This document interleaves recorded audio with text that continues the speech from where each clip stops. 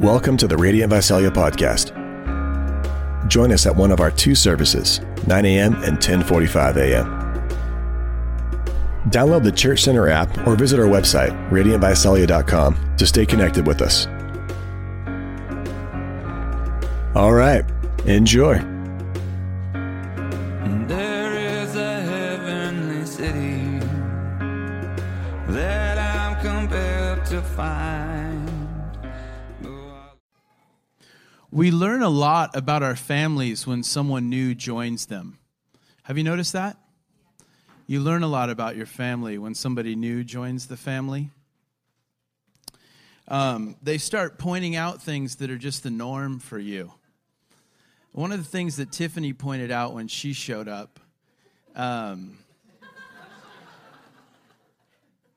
she started bagging first on our tuna fish. When my mom prepares tuna, she puts everything in it. You know, like carrots, celery, grapes. What else? Onions, pickles, just anything. Everything goes into the tuna. And Tiffany was pretty quick to point out, what is up with this tuna? Why does everything have to go in the tuna? Another thing that she pointed out to us, which we had no idea, that this was different than any other family on Christmas morning. But we're very quick on Christmas morning to tell somebody that we don't actually like what they gave us. And we're pretty quick to tell them we will most likely take that back. And she just thought this was so strange. That would have never happened in her house. You thanked people for what they gave, and you pretended to like it even if you didn't. And there's no shortage of opinions in the Akeland home, and we're pretty quick to say, I don't like this. And I just thought everybody's Christmas morning was like that, you know? That you'd open up a sweater and be like, probably going to take this back as soon as I can.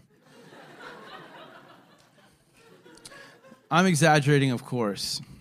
I'm evangelistically speaking. But she has pointed some things out to us, and it's the same here at Radiant Church. We learn a lot from the people that are new here, and sometimes they're able to point things out to us that we just that we don't notice or that we take for granted. And so at the newcomers dinner, I feel like I learn just as much as you will about this church. I'm always really interested to hear what has drawn you here. Why are you thinking about coming to Radiant Church?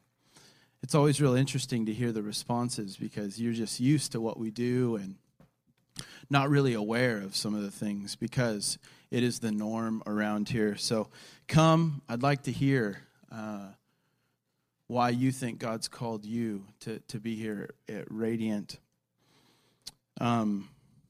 Sometimes you can't see clearly when you're so close to the action. And so it's honestly really encouraging, really refreshing for me at these newcomers dinners to hear about where you've come from and what's up for you. So one of the things that we'll probably hear this most tonight when we ask people what has drawn them to Radiant Church. And do you know what the number one response is? Number one. My teaching. That was awesome. Where are you? That's not it. The good news is, nor is it Mike's teaching, or else we'd have a problem here. Child care. Just 2 hours to take a breather. Now, the thing that people say over and over again about this church is that it's authentic. They like it because it's real. You could put your own word in there. It's genuine. It's honest. This is the feedback that I receive. And in fact, I was sitting around in a circle with Clay and Matt Ainley and Steve Smith and David Jansen the other night, and Clay brought that up. He just said it's real. I just like being there because it's real. And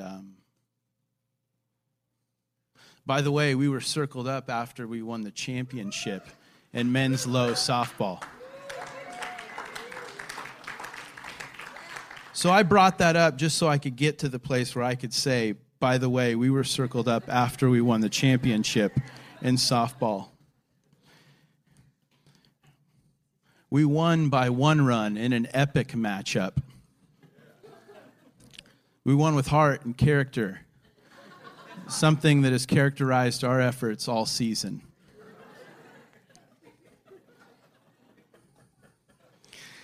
It's really encouraging to hear that feedback from people that the church is real, that it's honest, that it's genuine, that they feel comfortable there. Because we set out to have a community that was marked by authenticity. We've desired that from the very beginning of this church. We started this church 7 years ago, and that's one of the things that we value most. We want to be known as a real group of people who are honest with their weaknesses. We want to be a people who humble themselves and confess their sin. We want to be a people who come together and don't pretend like everything's okay. It's one of the things that we wanted most when we planted this church. Church can be, and maybe it is for you, a little bit like seeing a cop on the road, where all of a sudden I grasp for my seatbelt and I put my hands at 10 and 2, pretending like that's how I drive all the time. And then as soon as I get past that cop, I pick up my cell phone, which I threw to the floor. I let go of my seatbelt, and I start steering with my knee while I write something down. And I noticed a long time ago that at times when people come to church, it's like they put their hands at 10 and 2 and pretend that that's how they drive the rest of the week. And it's not the truth about their lives. And so we wanted a place where we were free to come and be honest about our weakness, to be honest and say that we don't necessarily drive at 10 and 2, and we haven't been going the speed limit. So it's encouraging to hear that. How many of you have noticed that there's a really fine line? There's a really fine line between honestly sharing about where you're at and complaining. There's a really fine line between those things. And complaining, is just justifying your resignation. That's what you're doing when you complain. You just justify your resignation. This is why I'm not trying. And this is why I can't do anything about it. We can share how we're really doing, and we can also settle. As we share what's really up for us, we can really quickly settle. We can be honest and resign. One of the things that I want to say to you this morning, that honesty, is not inherently good in itself. In and of itself, honesty is not good. We think of honesty and we think that it's automatically virtuous, that honesty is a virtue, but I can be honest for a bunch of reasons. I can be honest as a means to connect with you. I can also be honest as a means to hurt you. And my wife and I have done both of those things. So honesty isn't inherently good in and of itself, just like passion. People hear the word passion and they automatically think it's virtuous, but you can be really passionate about flying planes into skyscrapers. We have to ask ourselves the question when we say that we want to be honest, honesty for what? What are we wanting to produce with our honesty? What are we wanting to create with our vulnerability? Are we wanting to connect, or are we wanting to distance ourselves? Are we wanting to connect, or are we wanting to hurt people?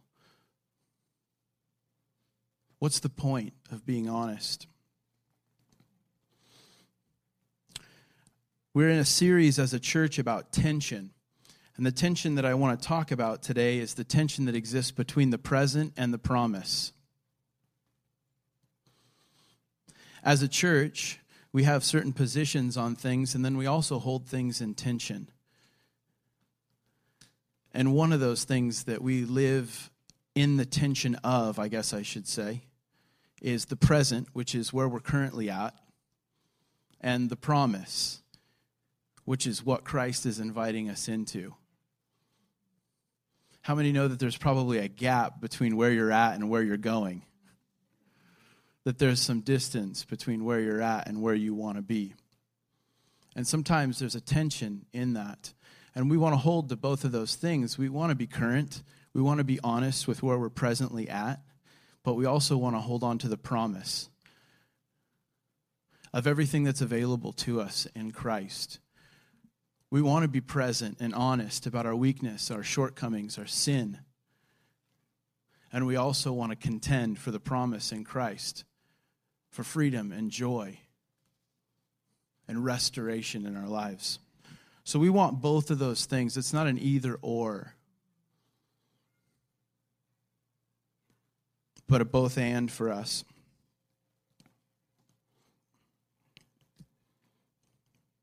At times, I don't know about you guys, but at times I can be honest about what's presently going on in my life and lose sight of the freedom that's been promised to me in Christ. At other times, I can be proclaiming the promise of freedom in Christ while living in denial about where I'm really at.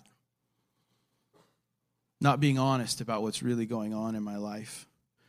If you have the present without the promise, you deny the truth of where we're going. If you have the promise without the present, you deny the truth of where you're at. We want to live in the tension between the now and the not yet as a church. We're committed to that.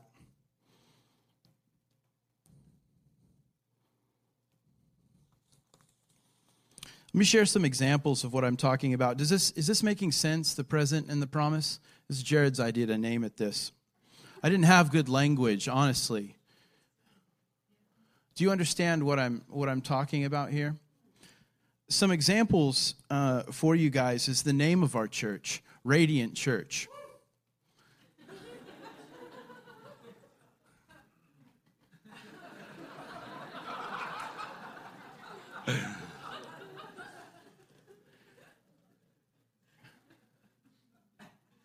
I didn't wake up this morning feeling especially radiant. I don't often wake up feeling especially radiant. Presently, maybe you're not feeling very radiant.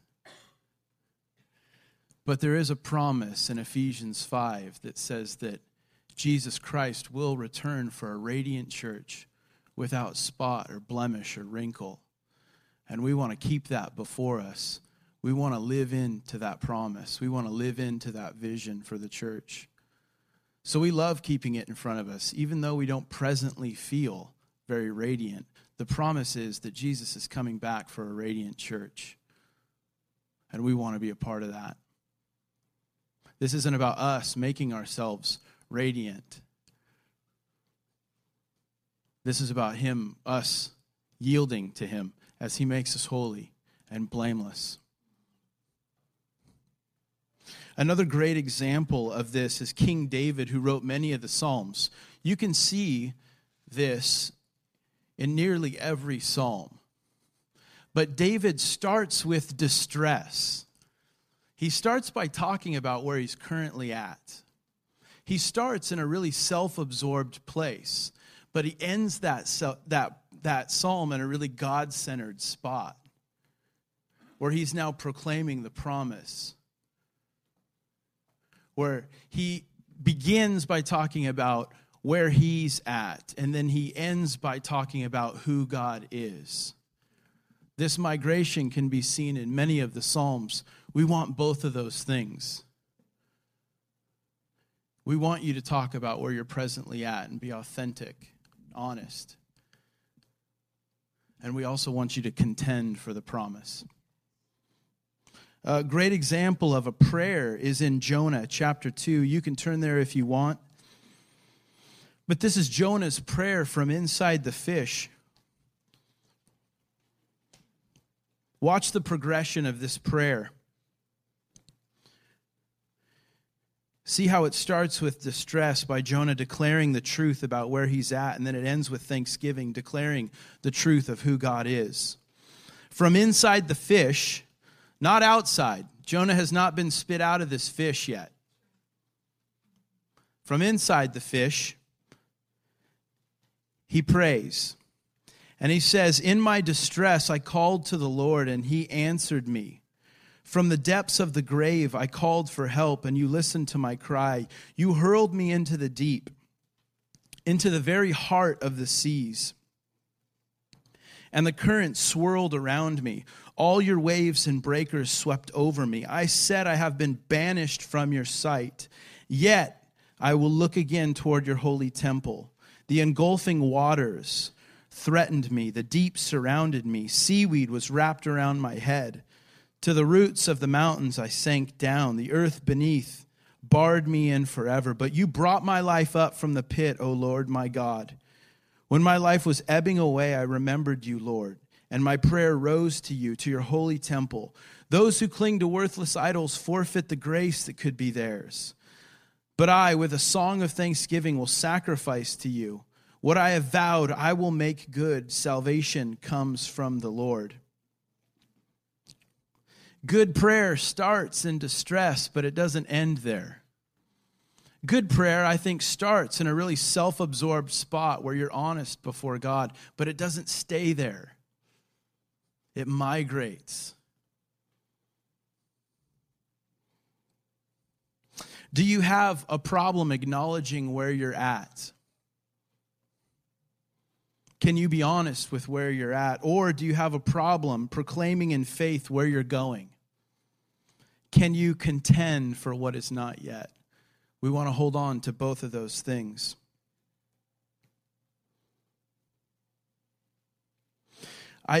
As I was searching for language, what I came up with is that as a church, I wanted us to be authentic, but to also refuse to settle.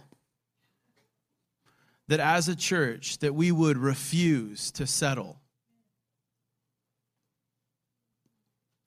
Honest with where we're at, and then refusing to stay there. We see in the lives of many heroes of the faith a refusal to settle. That faith is, as we'll see demonstrated by Abraham, a refusal to settle. He won't stop moving. He keeps going. This is where I'm at, but this is where I'm going, and I refuse to stop. I refuse to settle. I want to share about our sin. I want to share about our shortcomings. I don't want to settle in our sin and settle in our shortcomings. Well, it's my personality. I'm just this way. Well, it's just always been this way. I want to share, but I don't want to settle. Can we share where we're honestly at without settling there? In many cases and circumstances, faith is really just simply a refusal to settle. So I want to look at the lives of two heroes of the faith this morning and ask ourselves the question, have we settled? Have we stopped? So if you would, actually open your Bible to Exodus chapter 7.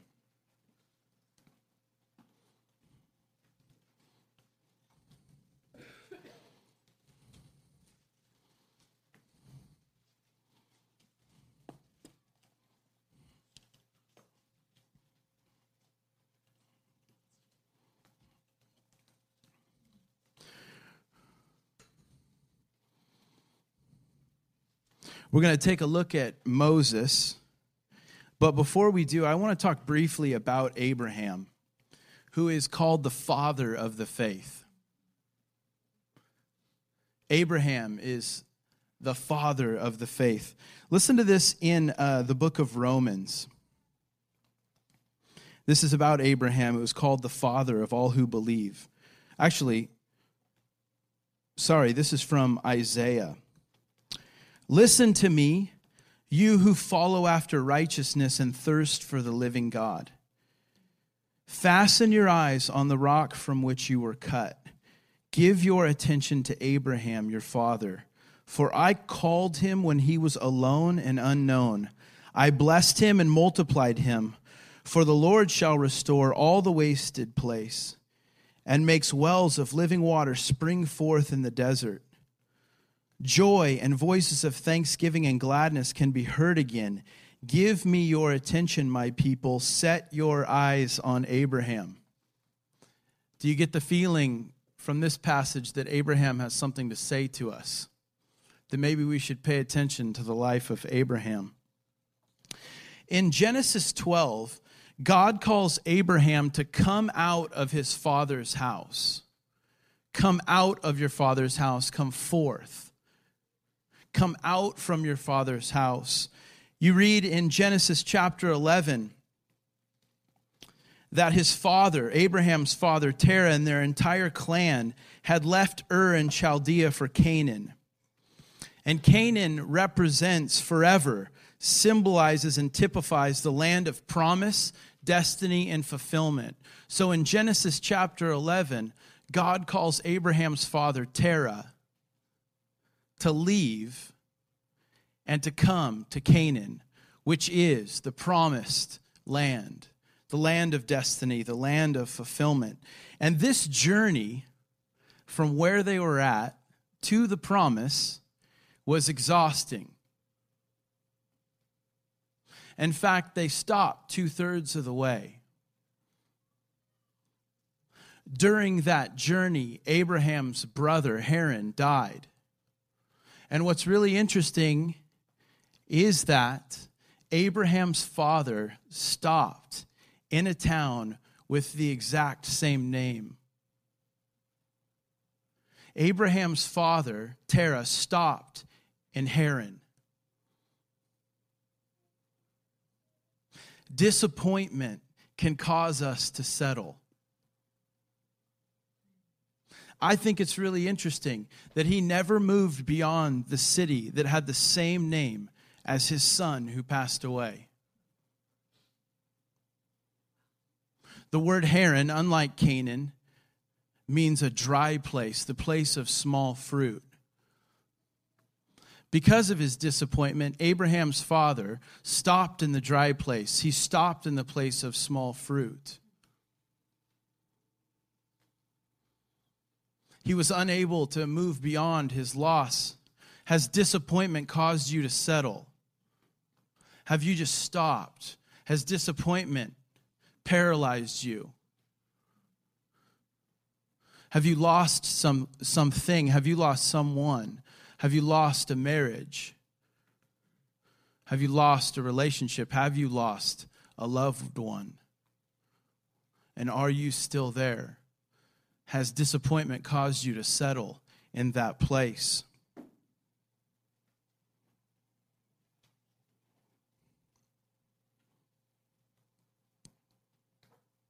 So Abraham gets this word from the Lord. He's in a dry place. He's in the place of small fruit.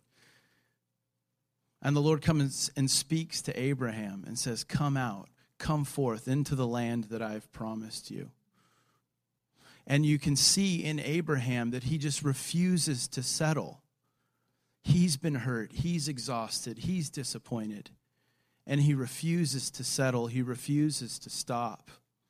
And because of it, he inherits the promise. Faith is a refusal to settle in the place of small fruit. Faith rises up in us and says, I refuse to die in this spot. I don't know where I'm going, but I'm not staying here. I refuse to stay in this place of small fruit. I refuse to stay in this dry place. Faith is a refusal to settle for small fruit. Faith is a refusal to settle for small sanctification. Faith is a refusal to settle for small worship, for small hearts.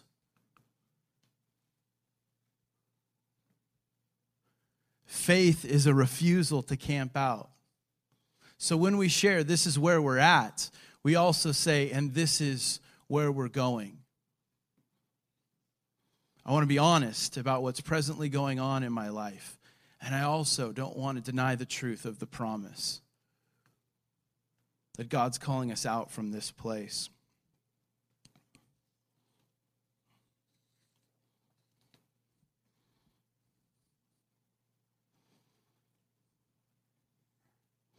Now that you are saved, if you're saved, the enemy wants desperately for you to settle. Stop. Just stop contending for all that God has for you. Now that you're saved, he wants desperately for you to settle.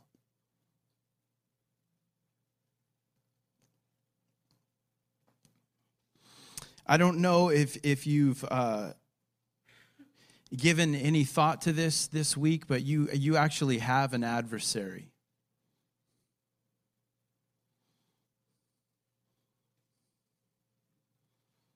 Scripture says that he's out to kill, steal, and destroy. You have an adversary.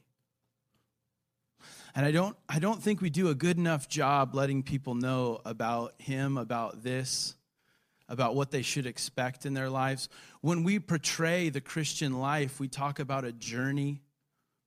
We talk about a walk with God. We talk about a relationship with Jesus. If you were to head from here to our Christian bookstore, you could pick up a lot of greeting cards with forests, deers panting by still waters. We portray the Christian life like it's some sort of walk in the park. It's not. It's a fight. It is a fight. We have to contend for this stuff.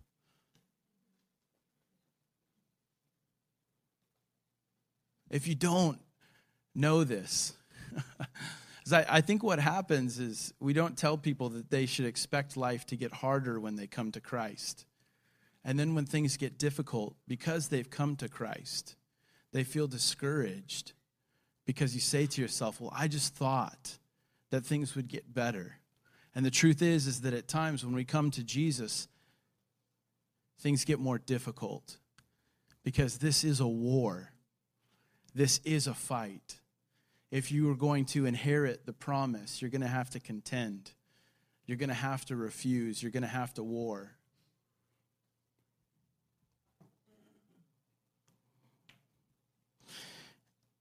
There's a lot of there's a lot of growth happening in the church, not just in numbers, but in people's lives. There's growth, there's change, there's joy. Jesus is restoring things here. But none of these things are going to come without a fight. None of these things are going to come easy. You should expect to contend for the growth, for the change, for the new things that are yours in Christ. And you shouldn't be surprised when there's resistance. In fact, the resistance that you experience should communicate to you that you're on the right path. If there's war in your life, you're in the right spot. Refuse to settle. Refuse to settle.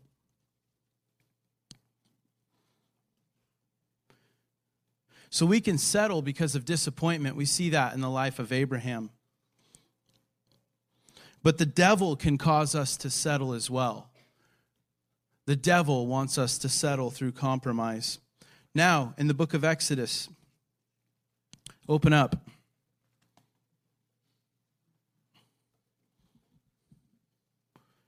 A little bit of background here for those of you who have not seen The Prince of Egypt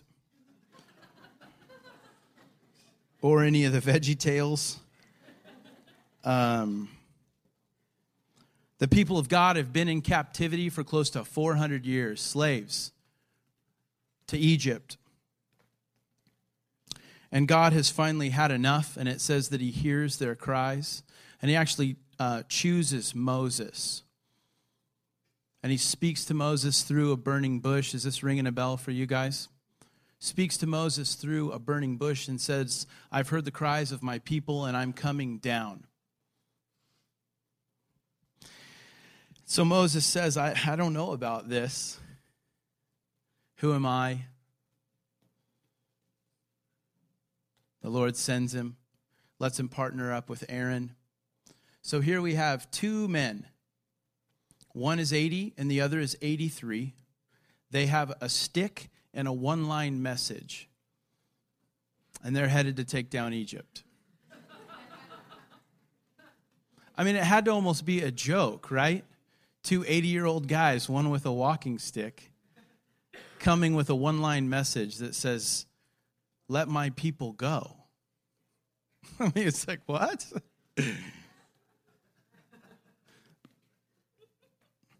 You've been hurting for too long, old man.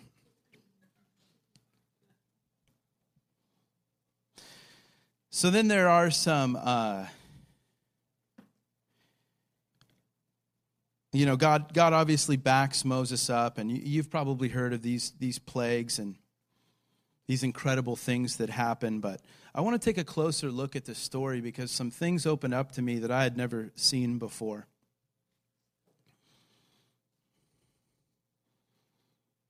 And the first thing that God tells Moses to do, if you remember, is he tells him to go to Pharaoh, and then God tells him to throw down his staff, right?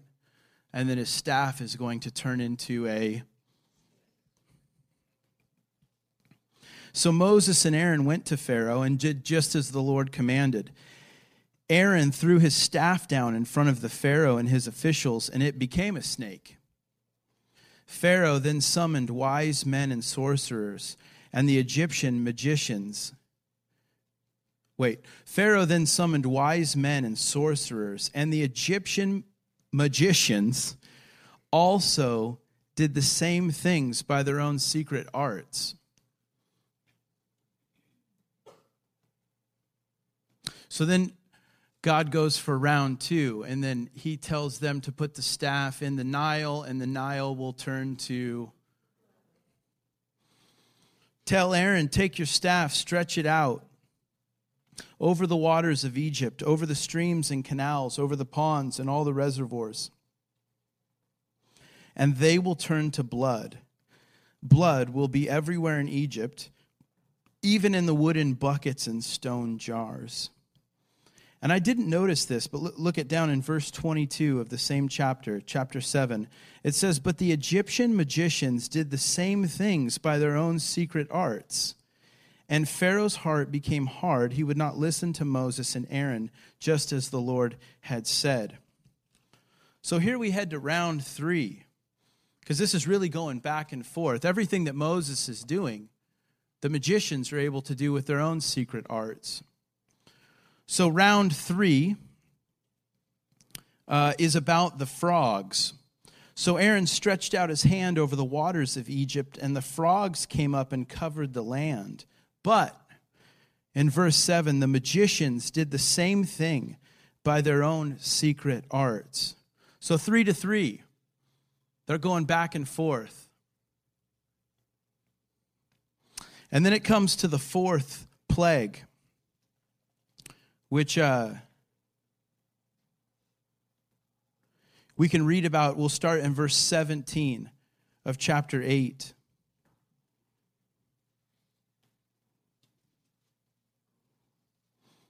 Then the Lord said to Moses, "Tell Aaron, stretch out your staff and strike the dust of the ground, and throughout the land of Egypt the dust will become gnats." They did this, and when Aaron stretched out his hand with the staff and struck the dust of the ground, gnats came upon men and animals. All the dust throughout the land of Egypt became gnats. But when the magicians tried to produce gnats by their secret arts, they could not. And the gnats were on men and animals and magicians. I added that. The magicians said to Pharaoh, this is what they said, "This is the finger of God." But Pharaoh's heart was hard, and he would not listen, just as the Lord had said.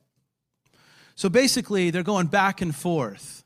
Snake to snake, blood to blood, frogs to frogs, until it comes to this 4th plague. And God creates something out of nothing. Ex nihilo. God causes something. He creates. He causes something to come out of nothing. And all of a sudden the magicians can't hang, and they say, this is actually the finger of God. He's now doing something that only God can do. And this is true in our lives as well when something comes from nothing. when God creates in us a new heart, He's doing something that only God can do. So Pharaoh knows he's in trouble at this point. And Pharaoh starts to backpedal. He now knows that he can't hang with the old man.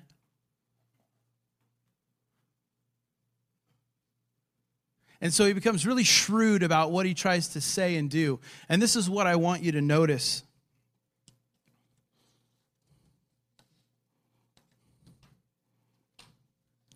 This is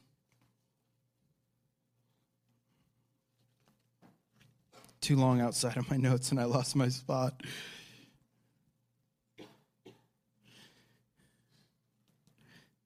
So the line is what? Moses' one-line sermon is what? Let my people go. And Pharaoh decides to offer 4 options to Moses. And I want to take a look at these because the Pharaoh tries to impose boundaries on all that God had planned for these people. Listen, he can't save them now, so he wants them to settle. And he starts to try to impose boundaries on the people of God. The enemy knows in your life that you've been saved. Now he wants you to settle. He wants you to compromise. He wants you to stop pursuing all that God has for you.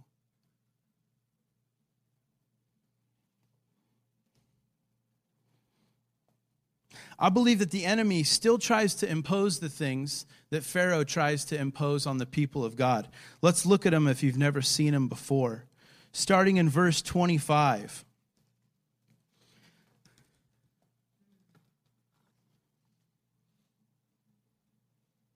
Then Pharaoh summoned Moses. Remember, he knows that he's outmatched. Then Pharaoh summoned Moses and Aaron and said, "Go sacrifice to your God, but do it here in the land." Okay, you win. And I know what you were saying. The message was, let my people go so that you can go worship in the desert. But here's what I'm going to offer. I'd like you to settle. You can go ahead and worship, but do it in the land. But do it right here. You can go, but don't go too far. And essentially what Pharaoh is saying is that you can worship, but you'll do it with chains on. You can lift your hands, but you'll do it with chains on those hands. You can go, but you'll still be bound.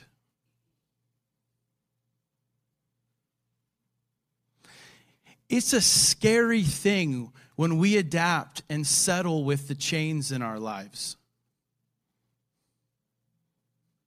It's a scary thing when we become accustomed to bondage and decide, yeah, we'll still worship, yeah, we'll still go to church, we'll still lead, we'll still preach, we'll still do sound, we'll still sing, we'll still deacon, we'll still eld, we'll still work, we'll still parent, but we'll do so with chains.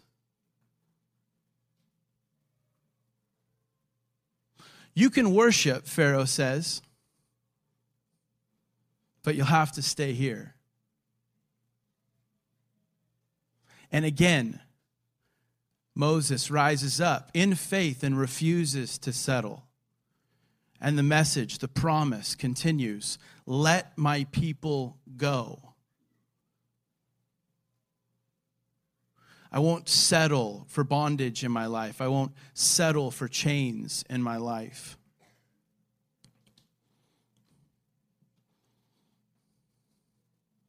What I love about this is I've found myself at times trying to explain my chains to people. Well, this is why I'm bitter. This is why I'm angry. This is why I'm hurt. This is why I'm entitled to stay in captivity. This is why I choose chains. It's reasonable. You'll understand when I tell you this story. It's a scary thing when we start to adapt our Christianity and start to operate with chains on. Have you just settled? Do you just come to church with chains? Oh, this is the way it is. This is the way it'll always be. This is my personality. I'm just sick. Have you settled with that? Or are you contending for the promise? Don't settle to worship with chains on. Don't settle to lift hands to him that are bound. Don't settle with worshiping inside the land. No way. Not if a real God shed real blood on a real cross so that we could really live. Don't settle with change. Don't adapt your Christianity so that you can do the things that you do now just with bondage in your life or chains on you.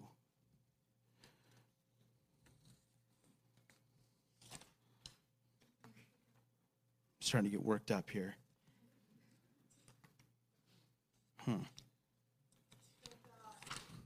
So the second thing, you can find it in verse 28.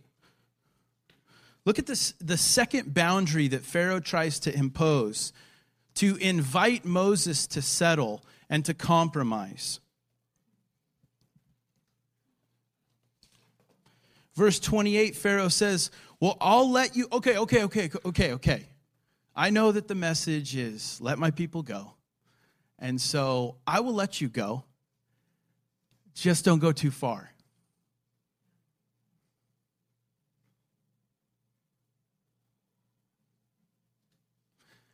The enemy is still imposing this on people today.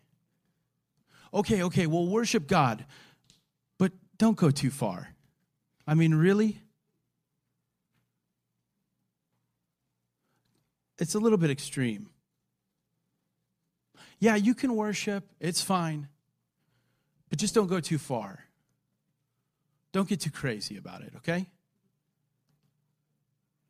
How many of you have actually heard this voice? Whether it's from the people around you or inside your own head or from an accusation from the enemy. You've heard this. As you intend to inherit the promise, as you're contending for all that God has for you. Okay. It's cool to worship. Just don't get too into it. Don't go too far.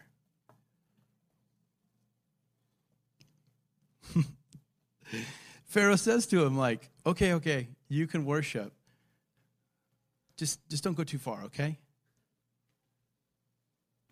How can we be Christians and not take this thing as far as it can go? How can we be Christians and not take this thing as far as it can go?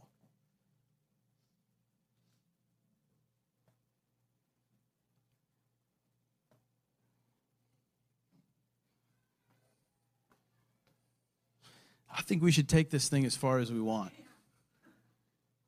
And I think we should go as far as God tells us to go. And I think we should go as deep as he tells us to go. And I think you should ignore the voice that seeks to impose and put boundaries on and cause you to settle. Listen, I read a quote once that said, if you don't go too far, you'll never know how far you can go. We're so scared of going too far. Well, you can worship, but that's a bit much. It's a little bit excessive. You can give to the church, but don't give like that. Oh, you can sing, but don't sing like that guy over there. You can raise your hands, but to hear, not to hear. Have you settled? Has your adversary imposed some boundaries on you?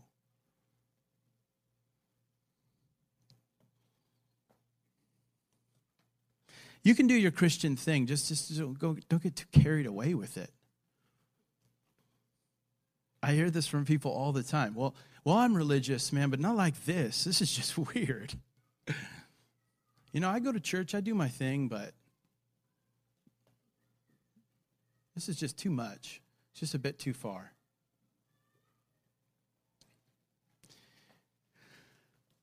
If you never go too far, you'll never know how far you can go. There are 3 people in this church, maybe 5, who I have to reel in. The majority of you, I'm constantly pushing. We're so scared of going too far. Well, you don't want to offend people. We don't want it to be too much. We settle. We buy into this boundary. We believe this lie that limits. And what I want to say to you this morning is we should take this as far as it goes.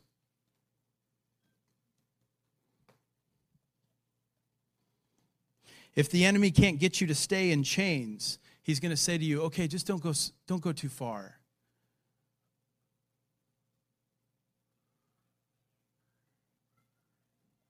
Really, a prayer meeting? It's a bit much. Really, something for God on a day other than Sunday? It's a bit much.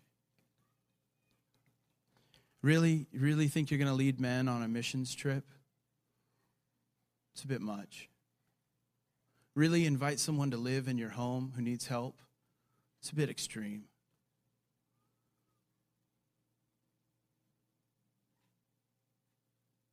Really? Give all? No one can do that. Really? Feed the hungry? Aren't you getting a little carried away? Really? Pray for the sick? It's a bit much. Really share Christ with coworkers? You're a fanatic.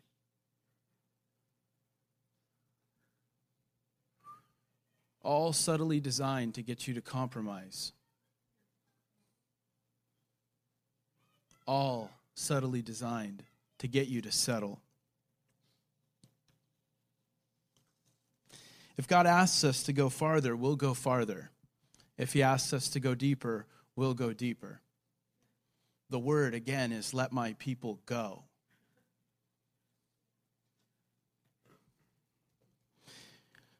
To get to number 3, you'll need to skip to chapter 10.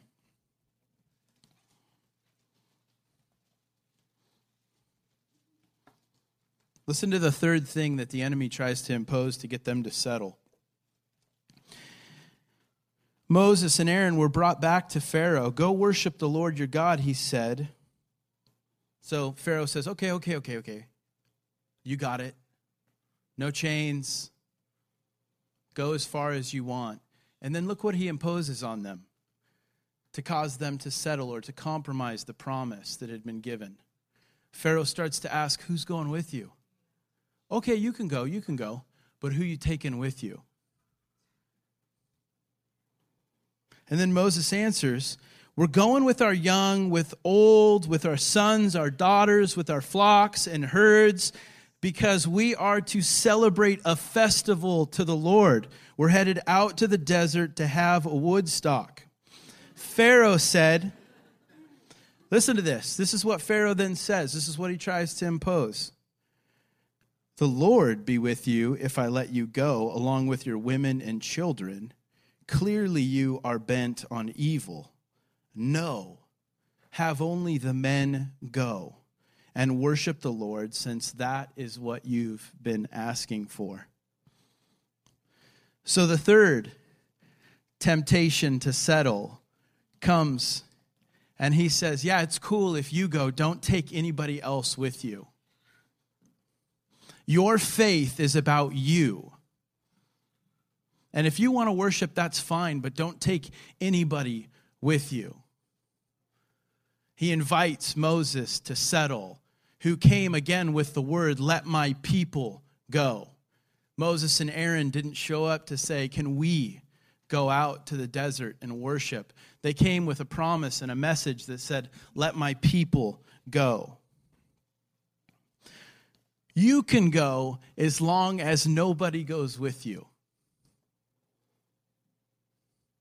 The boundary was this: go ahead.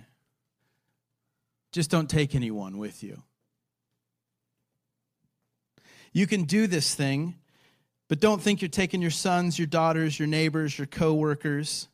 All these people are staying put because your faith is a personal faith and it's just about you. Listen, as we talk about freedom, we're not talking about just you.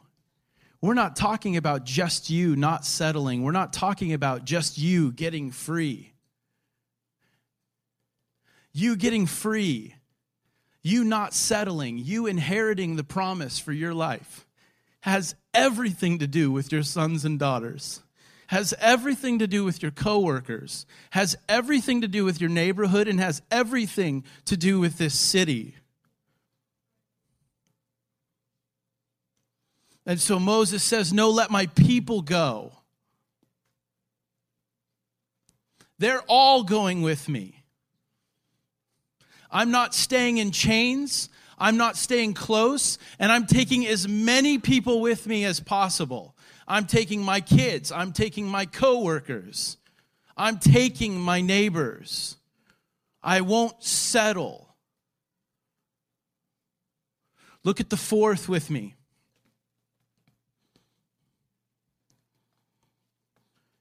Chapter 10, verse 24, then Pharaoh summoned Moses and said, fine, go worship the Lord. Even your women and children can go with you. Fine. Take your women, take your kids. Only leave your flocks and herds behind. This is really interesting because Pharaoh calls them flocks and herds. But listen to how Moses responds. But Moses said, you must allow us to have sacrifices and burnt offerings to present to the Lord our God. In his final attempt to cause them to settle, he tries to steal their worship. The very thing that they set out to do. Well, we want to go to the desert because we want to worship. And then he says, okay, you can go. Just leave those sacrifices. Leave those offerings. Have you settled because the enemy has stolen your worship? Your life of sacrificial praise? Have you settled and has he shut your mouth? Moses says, we're going. We won't worship in chains. We're going as far as we want. We're taking as many people with us as we can, and we will worship. We will worship. And there's been a lot of growth in this church, and I had this sense this week that growth was being challenged, that the enemy was inviting people to settle. I've watched people repeatedly step out, take new ground, advance, move forward with Jesus, and they're taking heat because of it. And I feel like the enemy is really quick to offer these types of things. Hey, well, that's a bit much. I mean, just get used to this. Just worship in those chains. You just have an addictive personality. That's what you have. I'm not even disagreeing with that. You may have that.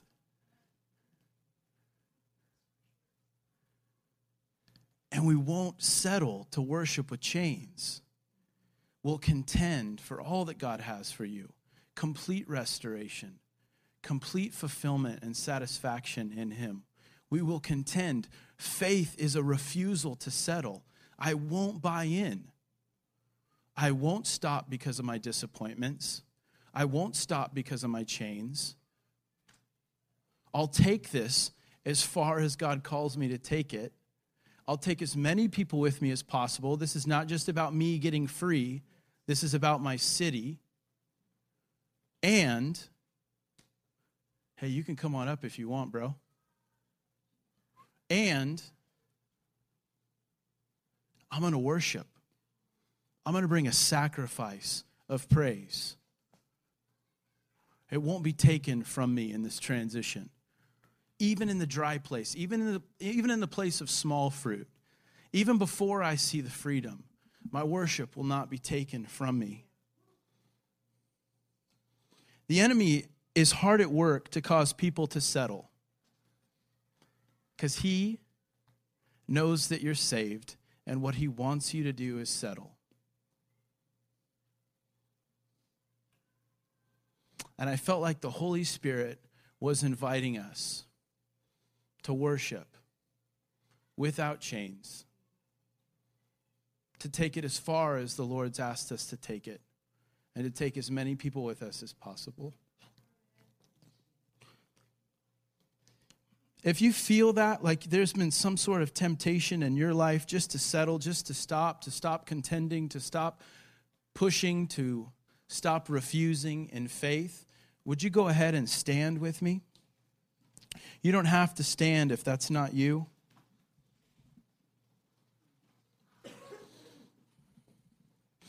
If you've bought into lies that limit, if you've bought into lies that are used to cause you to settle and to stunt your growth, if you've settled with boundaries that the enemy has imposed on your life and not the boundaries that the Lord has imposed on your life, I'd invite you to stand. We're going to pray together.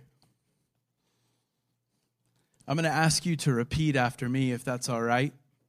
You guys okay with that? Because sometimes we have to activate our will. We have to choose this stuff. That's the sacrifice part. If this were easy, we'd all be doing it all the time, but it costs. It's difficult sometimes to worship when we're in difficult circumstances. It's difficult to praise when we're in a dry place, a place of small fruit. It's difficult some mornings when we get here to open our mouths. So sometimes it takes people around you to say this and say it loud. Speak the truth. That we have great and precious promises in Jesus Christ. And this is where we're presently at. We might be bound with chains. We might be scared to take this too far. But this is where we're going because the word of the Lord to you is, my people, they need to go. Let my people go. So let's proclaim the promise together. You ready?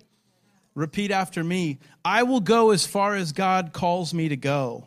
I will go as far as God calls me to go. I am not Satan, but I am also not scared.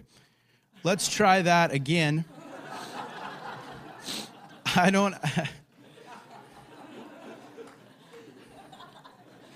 Hopefully Moses didn't bring his message like that.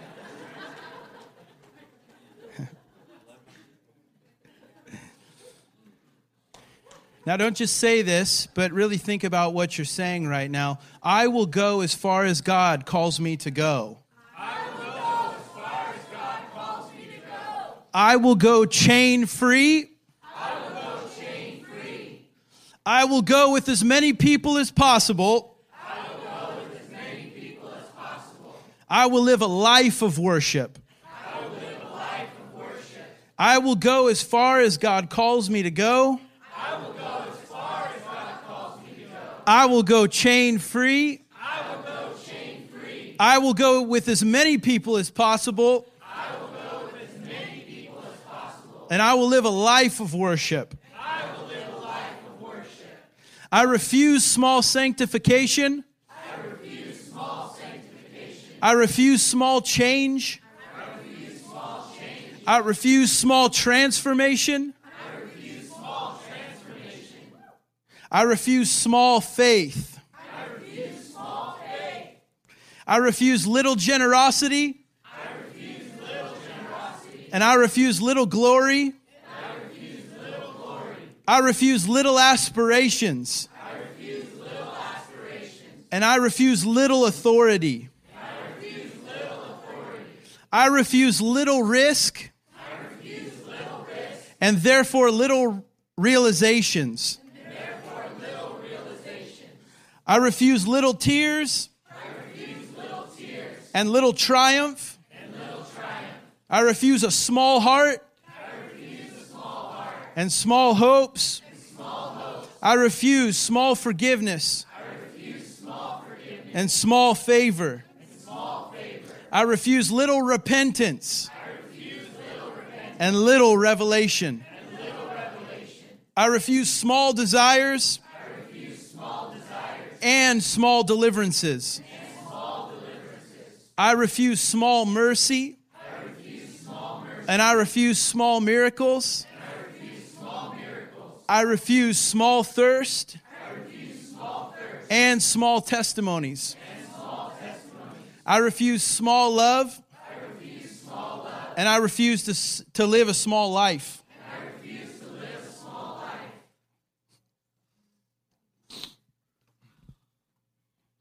Thank you, Jesus, for the promise.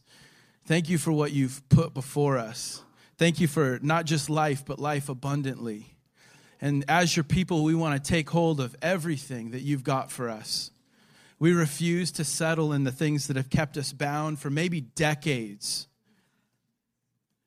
We want to come out from that place, that dry place, that place of small fruit, that place of disappointment. We want to come out of that place of disappointment. Holy Spirit, I want to ask right now that you would meet people and comfort them. That you would provide for them what only you can provide. And Jesus, as a church engaged in war, as a church that's under attack, as a church that has an enemy, we say that we're going to worship chain-free. We're going to take it too far.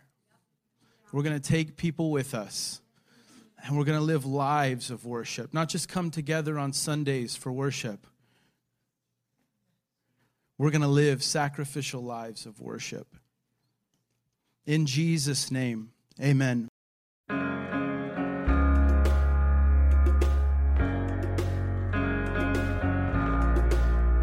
Thanks for listening. We want to be a resource for you as you walk with Jesus. So please connect with us at radiantvisalia.com. Until next time. There is a heavenly city that I'm compelled to find. Though I love the flowers and trees and the smell of the grinding sea and all the beautiful things here in life. And